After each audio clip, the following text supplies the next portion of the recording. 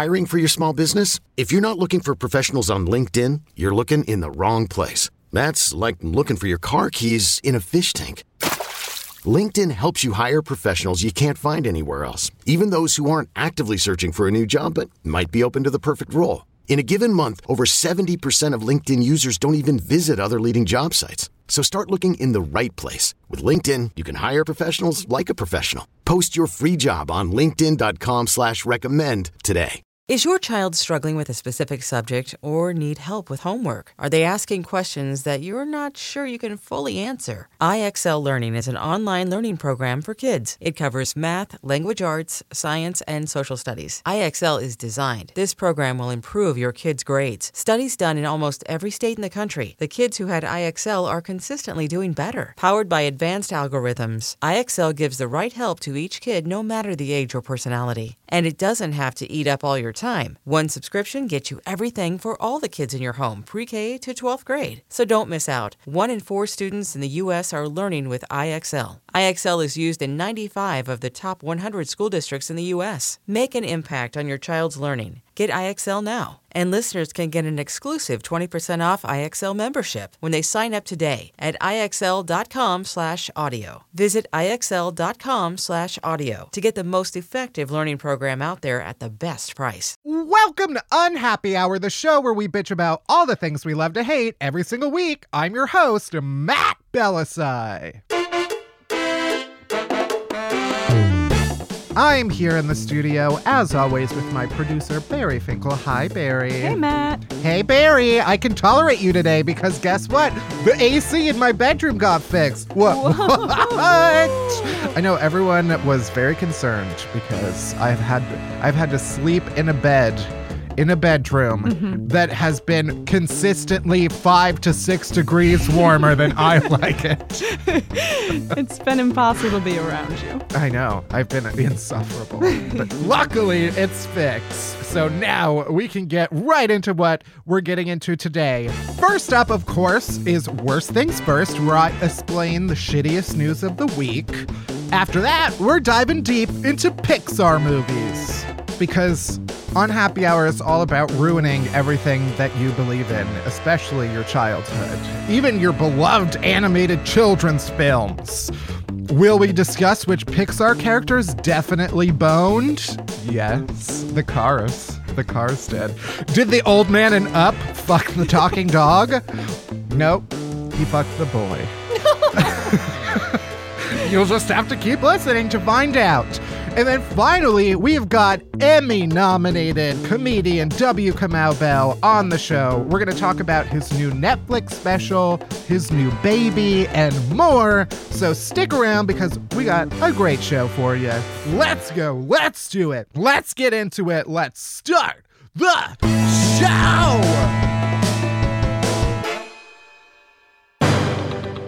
All right, worst things first. Let's discuss the weirdest news of the week. First, R.I.P. Papa John. Aww. Rest in pizza. JK, he doesn't deserve that. Basically, here's what happened. Forbes, the magazine, reported that Papa John, a.k.a. John Schnatter, which is his name, which I would disavow that name if that was my last name, too. Absolutely. Call me Papa. Forbes reported that John used the N-word during a conference call earlier this year. Oh, no. And now he's out. He's resigned from all the shit. How hard is it not to say the N-word? Period, let alone during a conference call. It shouldn't be that hard.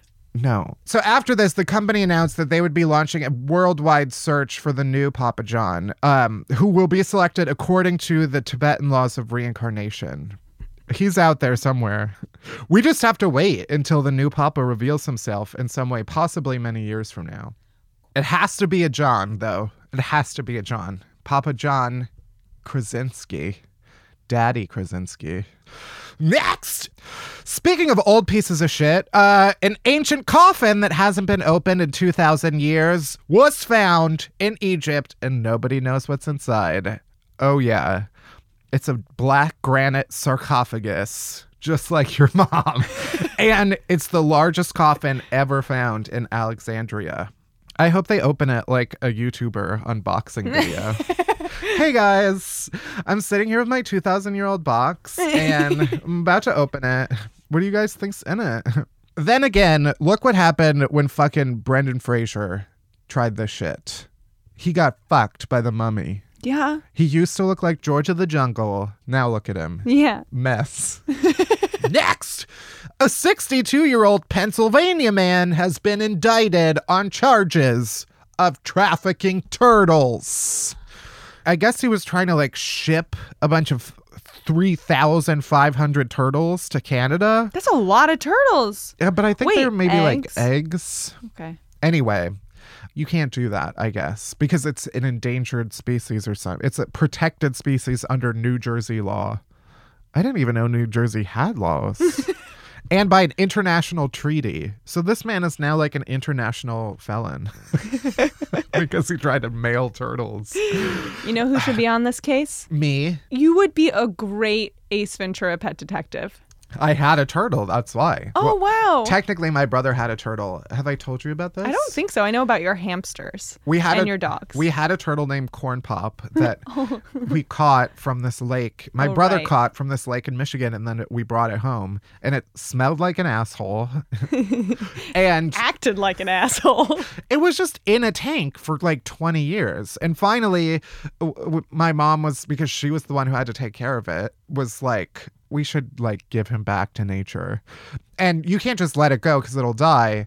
But she called like this local sanctuary and they were like, yeah, we'll take it. And then the next day we woke up and he was dead.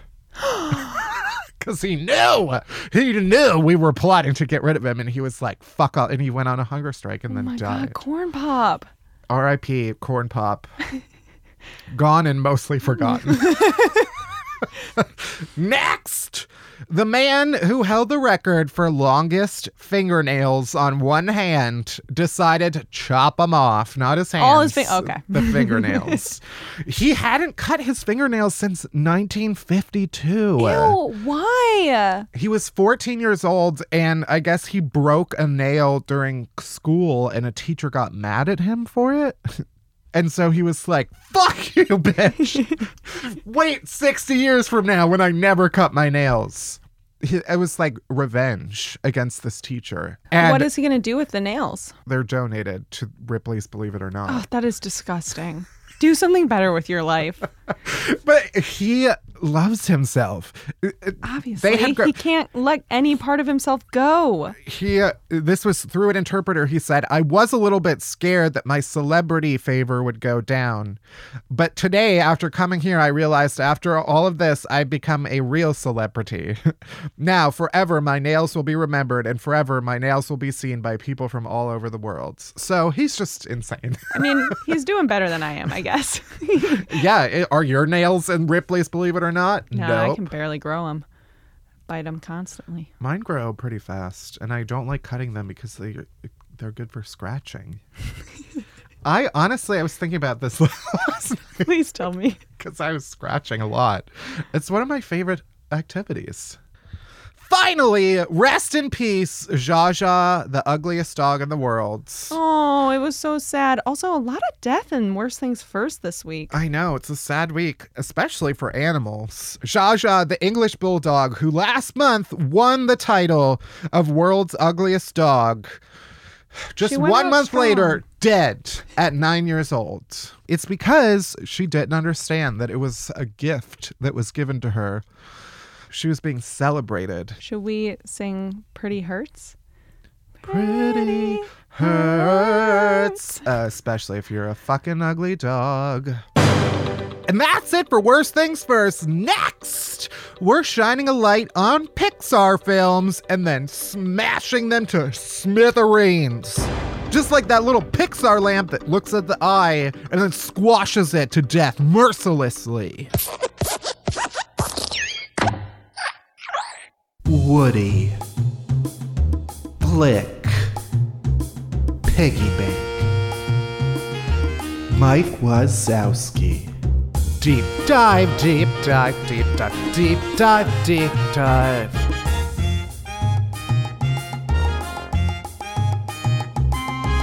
Deep dive. Everybody loves a good Pixar movie, right? Right. Wrong! Because this is Unhappy Hour, and we find the shittiness in everything, especially your childhood faves. Like fucking Toy Story. And Toy Story 2. And Toy Story 3. And the forthcoming Toy Story 4. Come up with a new idea, you dumb fucks! So basically, I'm going to go through all the Pixar movies I've seen and find out what I hate about them, because I can find something to hate in all of them. Even though Pixar movies generally are fine, I have some issues. I have some nits to pick. Sorry. First, we have Toy Story. Right off the bat, I don't like the promotion of any world in which inanimate objects can watch me while I'm engaged in intimate acts. Okay? No thanks. No thanks. I don't need a piggy bank to pretend to be lifeless when actually he's making a mental note of all the times I've eaten cake on the toilet. Also, I don't need a fucking piggy bank at all because I don't want a fucking pig knowing that I blow all my money on meaningless garbage. Like piggy banks. Toy Story is capitalist propaganda. Ooh. Toy Story is just big industry trying to convince our children that objects have feelings. Don't believe this, kids. This is some Marie Kondo shit. You know that book? No.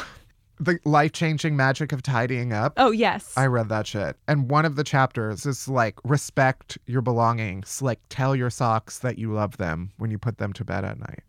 That's what Toy Story is. If you believe in the premise of Toy Story, that all toys have feelings, then every carnival game is just like a freakish Holocaust nightmare. Also, where are Sid's parents? Sid, the crazy neighbor boy who wins Woody and Buzz at the crane game and then takes them home to mutilate them. This child is like one breakup away from being on the cover of Time magazine, and nobody is intervening. We need to get this boy the help he needs, or at least find him a way to relieve his sexual tension. Also, let's face it, Toy Story was just an excuse to get all of us to sympathize with a toy named after a boner. And given some of the shit that's gone down at Pixar, that makes sense, to be honest. And finally, sorry, not sorry, but To Infinity and Beyond belongs to Beyonce now because she sang it in Single Ladies, and now it's hers. Next, we got A Bug's Life. Pixar movie number 2. Once again, a Pixar movie glorifying beasts. I love A Bug's Life. A Bug's Life is disgusting. Oh, it's so fun. If I wanted to watch a bunch of ants fuck around, I'd lift up your mom's mattress. Oh. That's fine. It's just gross. Yeah. Also, let's be honest, grasshoppers are cooler than ants, and they deserve to be in charge. That's just the way the cookie crumbles, my friend. If you can't learn how to team together like a literal army of ants, then you deserve to get your fucking ass eaten. Not in a good way either.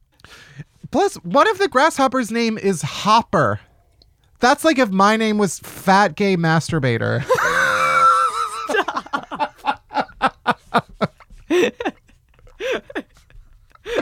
It's accurate, but it's a little on the nose.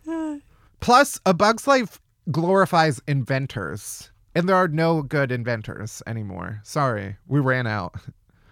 Inventors is just what people who spent $200,000 on an engineering degree call themselves, so their moms don't evict them from the basement. Let's see. Next, Toy Story 2. I actually don't have a lot to say about Toy Story 2, so I'll just remind everybody that Tim Allen is just a male Roseanne, aka a piece of shit, who supported Donald Trump and also was arrested at an airport for possession of over 650 grams of cocaine. And instead of spending life in prison, he ratted out the names of some other drug dealers, and then he only spent like 2 years and 4 months at a federal correctional institution in Minnesota.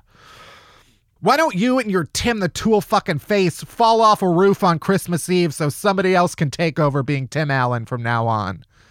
Boom! Got 2 Tim Allen references in there. Next, Monsters, Inc.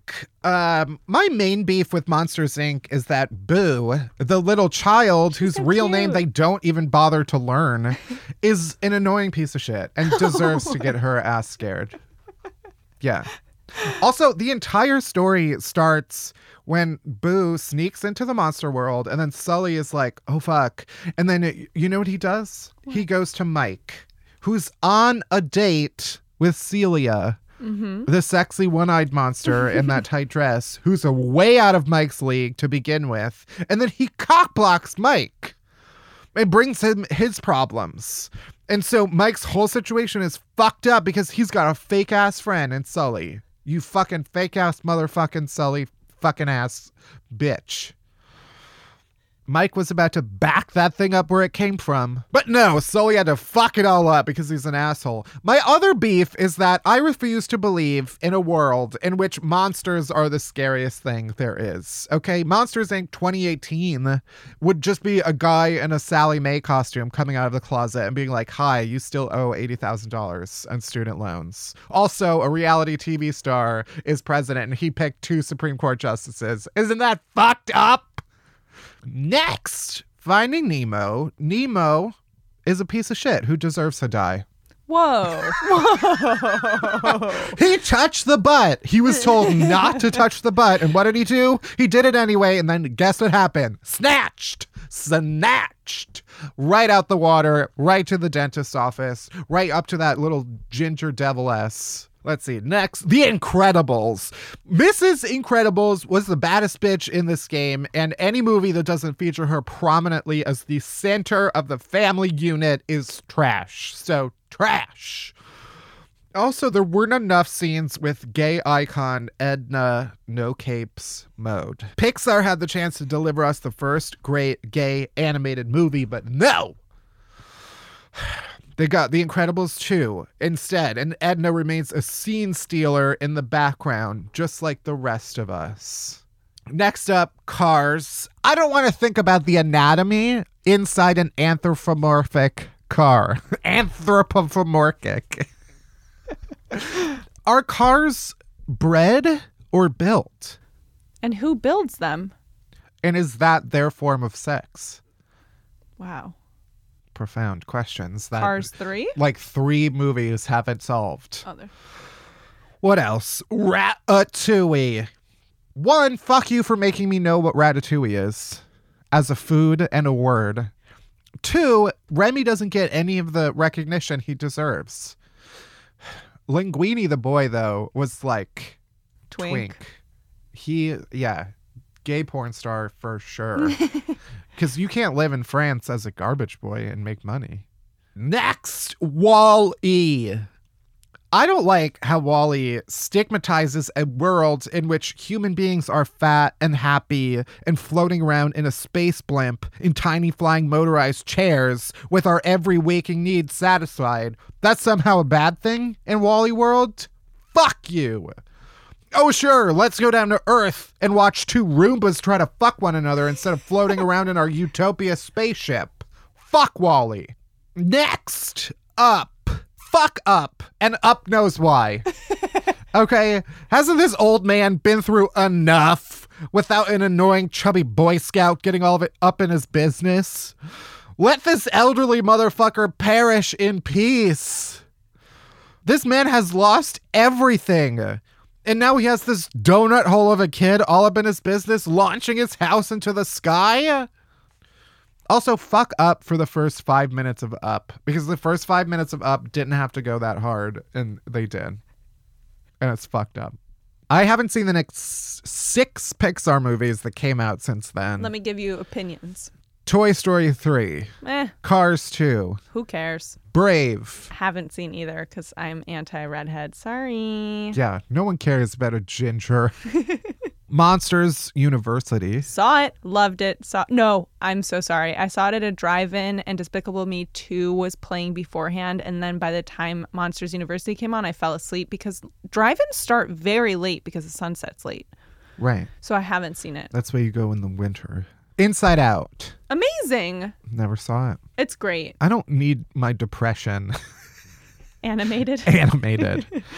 The Good Dinosaur. Piece of shit movie. I did not even know that was a Pixar movie. Because it was so bad. Well, okay, the animation is gorgeous, but it's the kind of animation where it's so beautiful and perfect and realistic that it just looks like a photo. And at that point, take a fucking photo. Also, the story is trash. If you want a good dinosaur movie, watch Dinosaur. I got too high once and watched that movie and got real scared. They die. They all die. I know. Well, actually, that's not true. In the end of the movie, they don't all die. I guess what happened? What happened to the dinosaurs in IRL? Did they all die? No, right? Because like birds And like chickens. and reptiles. This has been Science with Man. Finding Dory, I did see, but I saw. Dory's a Loved. fucking idiot. Stop glorifying idiocy. Either be smart or get fucked. Oh, no. Cars 3. Don't Nobody need it. saw that. Then Coco. I did see Coco. My one opinion about Coco is that I'm just throwing this out there. I don't want any letters, okay? If they could talk to dead people, they should have just killed the grandma outright. Wait. What? I'm saying the old ass woman Coco, they should have killed her. Why? Because she didn't know what the fuck was happening. She was out of her goddamn mind. They could have just put her out of her misery. Oh my and God, then they could have Matt. hung out with her on the Day of the damn it. Dead like everybody else. Also, the afterlife looked way more fun than regular life. And Miguel knew that because he spent fucking Day of the Dead there. And the fact that he didn't kill his abuelita Coco is fucked up. It's fucked up that they let her live. That's the most fucked up thing about Coco. Is Coco anti-assisted suicide? Is that what the Yes. point of Coco is? Yeah. It's make this old woman who has been suffering her entire life because she has not been around her dad. Murder her, and then she'll be around her dad. Miguel. No, but you're too worried about your fucking guitar, you little bitch. And then finally, Incredibles 2. Have not seen it, Haven't but seen it yet. again, if they don't center Mrs. Incredible, who I saw a post on Twitter about how she has the body type of like the original Instagram model because she was like the OG Kardashian. Oh, hell yeah. Anyway, and that's the end of the Pixar movies. If they come out with another one, I'll shit on that one too. I'm an equal opportunity shitter. And now it's time to welcome our guest complainer. My guest complainer today is comedian W. Kamau Bell. He's host of the Emmy Award-winning CNN show United Shades of America and the new Netflix stand-up special Private School Negro. He's a traveler to all the weird places across the United States and resident of one of the strangest places, Berkeley, California. Please welcome to the show W. Kamau Bell. Everybody relax. Also, I should point out that out of almost 40 episodes of our show, you are the first straight man to ever be a guest. So congratulations. Are you serious? And don't fuck it up. You ain't There's a kidding. high Oh my God. I feel like I should just come out just to protect myself, but I can't. You get one chance, and if you fuck it up, no more straight men on the show. All right. Well, we like to start off by asking everybody, what is one thing that you hate that everybody else loves? I feel like I want to go back and say I kind of would like to screw it up, fucking up for all the straight men, just because I don't think you should have any more straight men on the show. But anyway, Good. But you know, I thought about this. It takes a little explaining, but it's a thing that I notice I really, really can't stand, and it comes out of like criticism culture, which we live in now, which I'm a part of as a stand-up comedian and a person who's on TV giving my opinion. But the thing I hate, that it's not like everybody loves this, but it is a thing that people love to do, that when something comes out, usually in pop culture, that is sort of universally regarded as being great, that then immediately after we all go, isn't that great? There's a group of people who go, here's why I don't like it. I can't stand, because it feels like it's always coming out of, I just have to find out a reason not to like this because it's universally regarded as great. You know, for example, like This Is America came out a little while ago, and we all just went, wow, amazing. We didn't expect it. We didn't know you had that in you, Donald Glover. You've raised the bar. It's and then some people get tired of everybody lavishing praise on it and go, then here's why you shouldn't love it. And I can't stand that. There is almost now like this predictable cycle where like something happens and there's all these people who like, say, oh, I like that or whatever. And then there is that backlash. And it's just like you almost have to just like factor it in to doing anything. Like, at this point, there's going to be some weird backlash. And it's just exhausting. Yes. No, I mean, I don't think the Beatles would have ended up being the Beatles if they had come out now. No. It's true. You'd have all those people, yeah. Here's what I hate. Music filled with melody and easy to remember powerful lyrics. This is what I hate. To me, it's just like, because I think what we're forgetting is that everything's not for you. So if you have a real take on why something should be hated, feel free to put it out there. I'm not trying to stop your free speech. But for me, with like, This Is America, I feel like unless you want to tell me that they actually killed that guy in the beginning of the video, just go ahead and let it play. Donald Glover actually executed a man for his video. Okay, wow. Yeah, I need to relook at how I feel about the video. So you are termed a political comedian, which feels like an oxymoron at this point, because I don't think there's any comedian who has like escaped talking about current events in some way. Do you like that term? Do you identify as like a political comedian? I mean, for me, it was a title that was thrust upon me. Like, I was just a comedian, and then when Obama was running for president the first time, I started talking about it a lot, and then suddenly I got asked to do political comedy shows because I was talking about politics, when really, from my mind, I was like, no, I'm talking about a black guy. Like, I'm talking about a famous black guy who's in the world. And so then people started calling me a political comedian, but then I would be put on these political comedy shows, and I often found that what people regarded as political comedy wasn't what I was doing. Like, I wasn't like sort of attacking both sides equally. I wasn't like championing the right Democrats, or I wasn't whatever. That I was sort of just giving my opinions on whatever I thought about whatever I thought. And also I was putting a lot more race and racism in it than people want in political comics. So that's when I sort of adopted the title socio-political comic, which makes me sound smarter, but also just means like, I'm just talking about society, and sometimes that involves politics. And I will talk about politics, but I'm really talking about society. Right.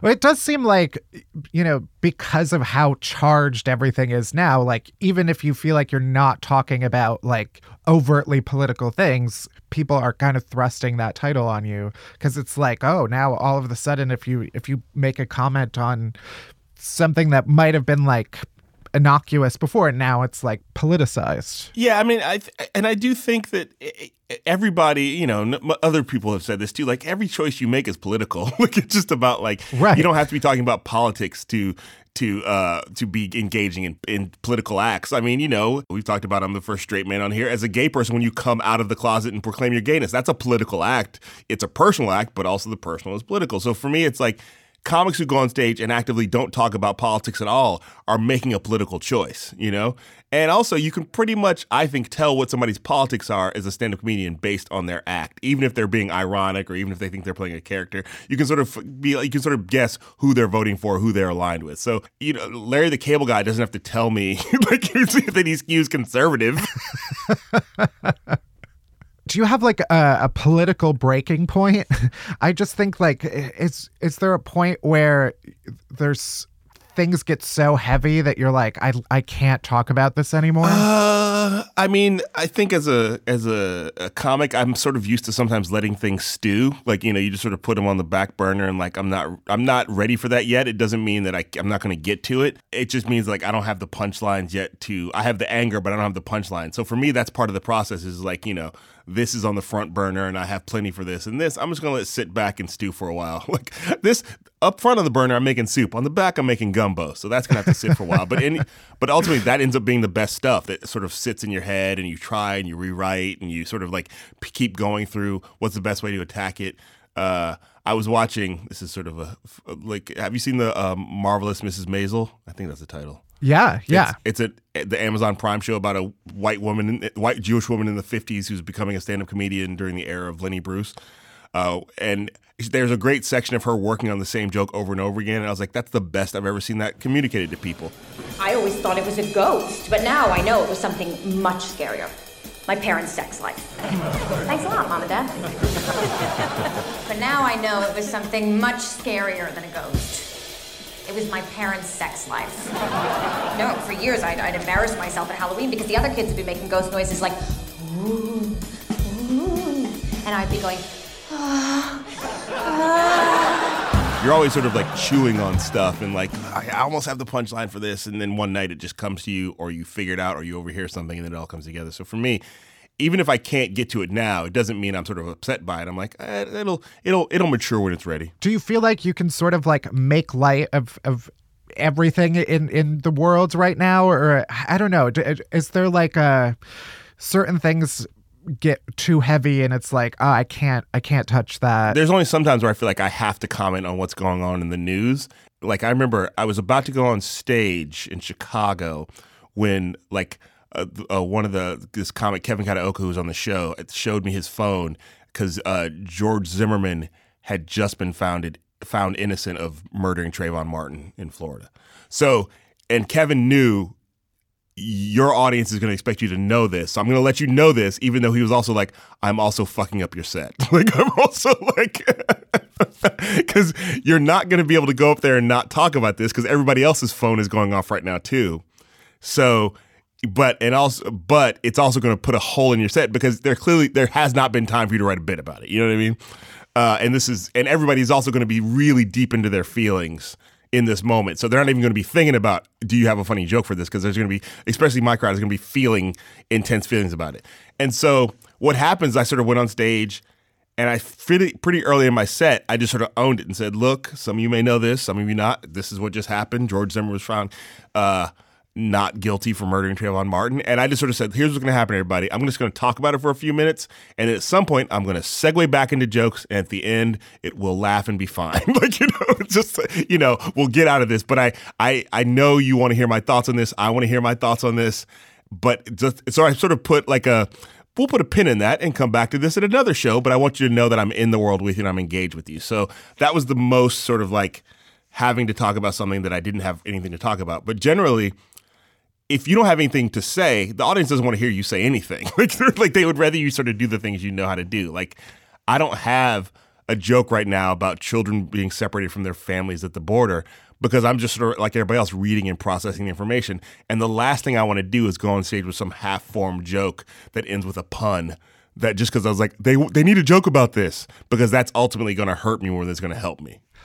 It's weird to think like, oh, a comedian's job must be like so hard right now since there is so much garbage. But it does feel like, it's difficult to kind of like walk the balance between wanting to kind of provide people with both an escape from what's happening in the world, but also acknowledging that terrible things are happening in the world. A comedian's job is sort of to spread joy and laughter, but also comment sometimes on what's happening if you have the right words for it. How do you sort of balance that? It's funny. The hardest job in comedy that I think is like, first of all, as you sort of alluded to, when you talk about hardships in life, being a stand-up comedian is really like low on the list of life, as you sort of alluded to. So yeah, it's like there's, but if you're going to talk about comedy as a job, the hardest job for me, and I had this job for a minute, is a late night talk show host, where whatever the news says that day, you have to have a comment on it. But even amongst that, I remember big news stories breaking, and I would turn to The Daily Show, and Jon Stewart, this was back in the Jon Stewart days, would just not talk about them that night because they had happened too late in the day and they didn't have jokes for it. And I was like, oh, you don't even realize how often comedians will sort of, if I'm funny that night anyway, you're gonna forget that I didn't talk about that thing, and then when I have a take on it, I'll talk about it in 2 days. So I think that like that's the job I wouldn't want because you really have to eventually you have to talk about the painful thing whether you want to or not. Whereas for me, I'm in the position where I can reference the terrible thing as a way to get to a joke that I have that is good. You know what I'm saying? So it's like I can sort of like in the midst of talking about how President Trump is doing a bad job, I can list families being separated at the border, then get to my joke that I've already written. That's a joke about Trump's Twitter feed. You know what I mean? So it's like you don't always have to have the joke. People just want to know that you're in the world reading the same articles and referencing the same information they have. Yeah. That's true. I feel like one of the things that I've been sort of reckoning with just in my own world is how, I don't know, because I spend so much time on Twitter and, it feels like if you don't have anything to say like in the moment, then the moment passes and, you might as well not join the conversation at all or whatever. And it does. It feels like, I need to this is also everything happens so much, there's so many things happening at one given moment that it does, every moment feels very ephemeral. But yeah, to your point, I mean, you don't have to have something to say about everything. It's okay to let things stew. Yeah, and I think that we sort of get seduced into thinking that you can somehow win social media for the day and that means something tangible. I think I have friends who are on Twitter and all day long sort of reacting in real time. A lot of comedians who are I'm man, Aparna Nancherla, how do you do it? Are you eating breakfast? Are you eating lunch? And sometimes I get jealous, and I get jealous for Aparna for lots of reasons. He's a great writer, but I also just I wish I sort of feel like I wish I had that time. And then I'm like, dude, you have 3 children, a couple jobs that other people. You have several jobs that people would think were one full-time job. You don't have to, and your audience isn't always sitting with bated breath. I wonder what Kamau thinks about that thing Trump said this morning. Some of them are, but guess what? There's going to be another thing he says tomorrow, or there's going to be another issue. So you just have to forgive yourself, unless, very few of us, some people might be, but we're not, most of us aren't getting paid by the tweet. You know what I mean? Right. So it's what is it really getting for you? Now, I think some people it is a way to build an audience, but even that has diminishing returns at some point. But I am jealous of people who are doing it all day, but then also forgiving yourself for the fact that you can't be expected to be there. And there have been times in my life where I've heard my daughters say, "Dada, put your phone down." You're like, oh my God. That's the saddest sentence a kid can say to you is, please stop tweeting. I feel like I need to have a child just so I have someone to tell me that. In the absence of that, I'm lost. Your phones are. Well, I would just say this. I'm not advocating for you to have a kid, but if you do happen to have a kid, put your phone down when your kid says put your phone down. Unless you're doing something for the, I am trying to order you a pizza, but yes, it is a good reminder. It's a quick way to be a good parent is to put your phone down when your kid says put your phone down. For those who haven't seen your show on CNN, can you sort of lay out what's the premise of United Shades of America? So you mean everybody under the age of 30 or who's not watching? Everyone who perhaps does not have a cable news subscription. And suddenly isn't at home at 10 o'clock on a Sunday going, time to tuck in and watch some CNN. After I just watched Game of Thrones and Westworld, time to flip the channel to CNN. It's the whole idea. It started out as a black guy goes places either he shouldn't go or you wouldn't expect him to go. And it started out in the last year of Obama being in office. So we were sort of there was a little more of a stunt aspect to it. The first episode was the Klan. But since Trump has gone in office, it feels like the show has homework assignments to pass the microphone to people who don't get to speak publicly in mainstream media outlets often enough. So it's really and also about sort of trying to put myself in positions where it's I don't know anything about these group of people, so let me go find out about them. And it's not so much about being afraid of them or not going there, but it's just about if I didn't have a TV show, I wouldn't go there. And so I'm going there because you don't have a TV show is basically how I feel about it. Like we did an episode this year about the Sikh religion, which some people call the Sikh religion, but they prefer the Sikh religion now. I learned that. And so it's you're not going to go to – most of you watching in the audience aren't going to go to Yuba City, California and learn about the Sikh religion. But you should because it's the 5th largest religion in the world. So I will go there and be a witness for you and hand the microphone to people who feel like nobody ever listens to us. That episode we ended up finding out from the Sikh Coalition was the first time they've ever had an hour-long documentary on American television about their religion. And so we didn't know that going in, but it feels like this is the work we should be doing, helping. So we did one about living on the U.S.-Mexico border this season. We did one about the Gullah Geechee people of South Carolina. And the best thing about it is every week people are like, I had no idea about this thing. We did one about people, native Hawaiians, that was all about Hawaiian sovereignty and Hawaiians talking about how their land was stolen. The people who've been to Hawaii many times were like, I didn't know anything about this. So that's what the show is at this point. It sort of started as that, okay, let's go have some kind of difficult conversations with people who maybe don't want me to be there. And yeah, it's certainly shifted. Yeah, I mean, I think really the Klan sort of made people think that's what I was trying to do. Like I was always going to be across from somebody who hated me. And I don't feel bad about that because I feel like when we made that episode, I really was curious about, do I have the intestinal fortitude to have a conversation with the Klan? Could I have a conversation where I felt like I wasn't losing myself? And I think I did, whether people believe that's true or not. I know I did. So I know I did. But that was never the idea. Like there's a show on Vice called Hate Thy Neighbor. Let him do that show. Like I'm not trying to every week show up that I've got children and I'm too old to be I don't have many years left. So but for me, it's like like Sarah Silverman's got like I Love You America, which I think is more about her talking to people she doesn't agree with. Where for me, it was like I just want to talk to people who don't get talked to. And that for me, that's it. And hopefully the audience has grown and evolved since the Klan show. Right.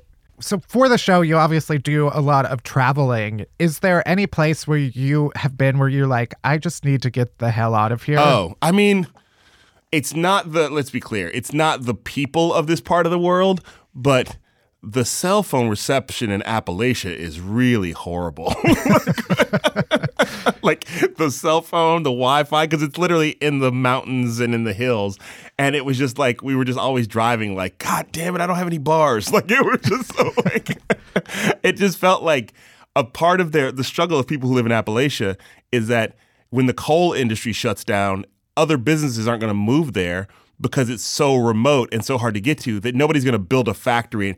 It's very unlikely that someone's going to build a factory in Appalachia because it's hard to get your stuff in and out of there, you know? Right. I do like asking comics if you can recall like your worst show ever, just while we're like reliving traumas, you know? Oh, yeah. Oh, great. Let's keep going. When's the last time you cried, Kamau? Well, it was earlier today, thinking about my kids, not thinking I travel too much. So I think the show that is easy for me to pick out, I mean, I've had a lot of bad shows. The one time I got booed off stage was like 3 years into being a stand-up comedian. And it was a packed show at a club in Chicago, and I was living in Chicago at the time. And I went on stage, and it's just that thing that every comic knows. How you step on stage and take the mic out of the stand tells the audience if you're worth their time. Like it's just like it's from the moment they see the lights hit you, they start to go, is this worth our time? And I was 3 years in and not that good. And from the moment I hit the stage, it was just clear, like, I don't think he's worth our time. But then they give you like all right, say something funny. And if it's not funny, if the first thing that comes out of your mouth when they don't suspect you as being funny isn't funny, you've already created a hole. And if you don't have the skills to get out of that hole, you will find like I did in Chicago, where you get booed off stage and a set you're supposed to be on stage for 7 minutes, you walk off in less than a minute. Good night, everybody. That's been my time. And I learned like, I'm not as good as I'm supposed to be. I'm horrible. And that's 3 years in at a time when you're supposed to be sort of starting to come into your own. So it was like pretty late to find out how horrible I was. Well, your special was amazing. So I feel like you've come around, you know? Thank you. It's been a long time since then. Thank you. Thanks. I appreciate it. I'm going to cry. I do. You have this whole bit about the television show Doc McStuffins. Yes. And I can't say I've seen Doc McStuffins, but it's been a while since I've watched any children's shows. But part of the terror, I think, of having children for me is just the thought of having to watch children's shows all the time. Is there a show that you cannot stand? So first of all, you're one in among many people who watch my special who are like, I've never heard of this show before. And somebody even tweeted to me saying, now that you've talked about Doc McStuffins so much, I actually paused your special in the middle to go watch it, and I haven't gone back to your special yet. So they were like, hope you're happy. So in a little bit I was. So I think that's why I did that bit, because I knew that some parents would be like, I got it, I know. Some parents would be like, I don't know about that, I should check it out. And then some childless people would be like, what is happening? Because we're used to hearing adults rave about shows that are for adults. And so that's part of the fun of that bit, is that somehow it seems normal to have somebody go, "Have you seen The Handmaid's Tale?" and talk about it for 10 minutes. But somehow seeing somebody go, "Have you seen Doc McStuffins?" and talk about it for 10 minutes is funny inherently, just because it's a kid's show, and we think of that as, we condescend to that being a lower level of quality. But so a kid's show that I hate. Let me think. It's not that there's shows I hate, but there's shows that my kids will do a deep dive on that become exhausting because there's only a finite number of episodes. So it's like you just get caught up, and it's like you get caught up and like we have to start watching something else. Like we have to, like I'm not trying to besmirch the makers of this show. So recently there was a show on Netflix with the very awkward title Miraculous Ladybug.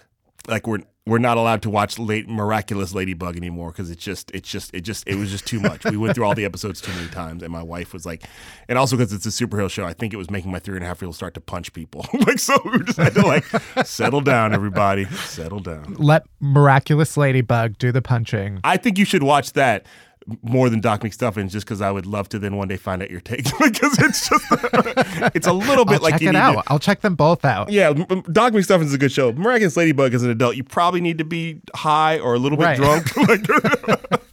That was my thought. Was like, sense. I'll watch it, but I won't be sober for it. No, don't be sober for it. Please don't, and then get back to me. But yes. Although, am I being too much of a straight guy by giving you homework assignments? Is that something straight guys do? Like they bark orders? Here's what you need to do. Here's what I think about you and your life. That's true, but I'll give you a pass. I feel like I have a lot to learn, so okay. I'll take it. Well, I will let you go. Where can people find you and your work? I'm on the Twitter, not as much as Aparna Nancherla.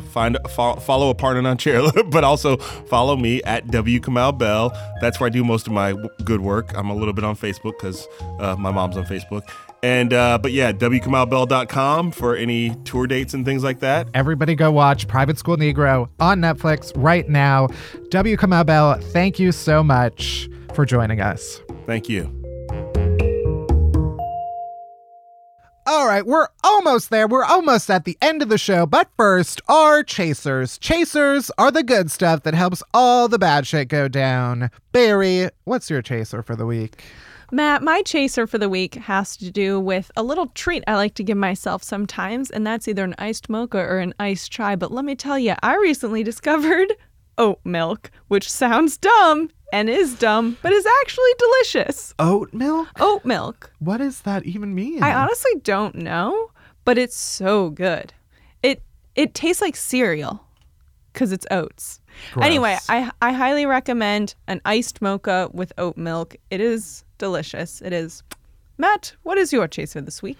My chaser is me. Oh my God. I am finally putting out brand new videos every single week. Yay! On my Facebook page, facebook.com/MattBellisai. I call them To Be Honest. It's me getting drunk in the middle of the day and complaining about a different topic. If you love the podcast. But don't like me. If you love the podcast but want to see me getting drunk in my apartment, then watch To Be Honest. They're going to come out every Wednesday at noon Eastern Standard Time or Daylight Savings Time. Check it out. Share it with your friends. And that's it. Thanks for listening to Unhappy Hour. You can head to Apple Podcasts or Spotify or Stitcher, wherever else you get podcasts. Hit that subscribe button, then rate us and review us, but only if it's nice. I don't want to hear your fucking garbage. Unhappy Hour is a production of Pineapple Street Media. It's produced by Barry Finkel, Josh Gwynn, Claire Ty, and me, Matt Belisai. Special thanks to Jenna Weiss-Berman, Max Linsky, and Eleanor Kagan. Music by Hansdale Sue. You can find me on all the social medias at Matt Belisai. You can find Barry at Finkelberry Pie, but why would you do that? And that's it. That's everything. Thank you for listening. See you next week. Bye-bye.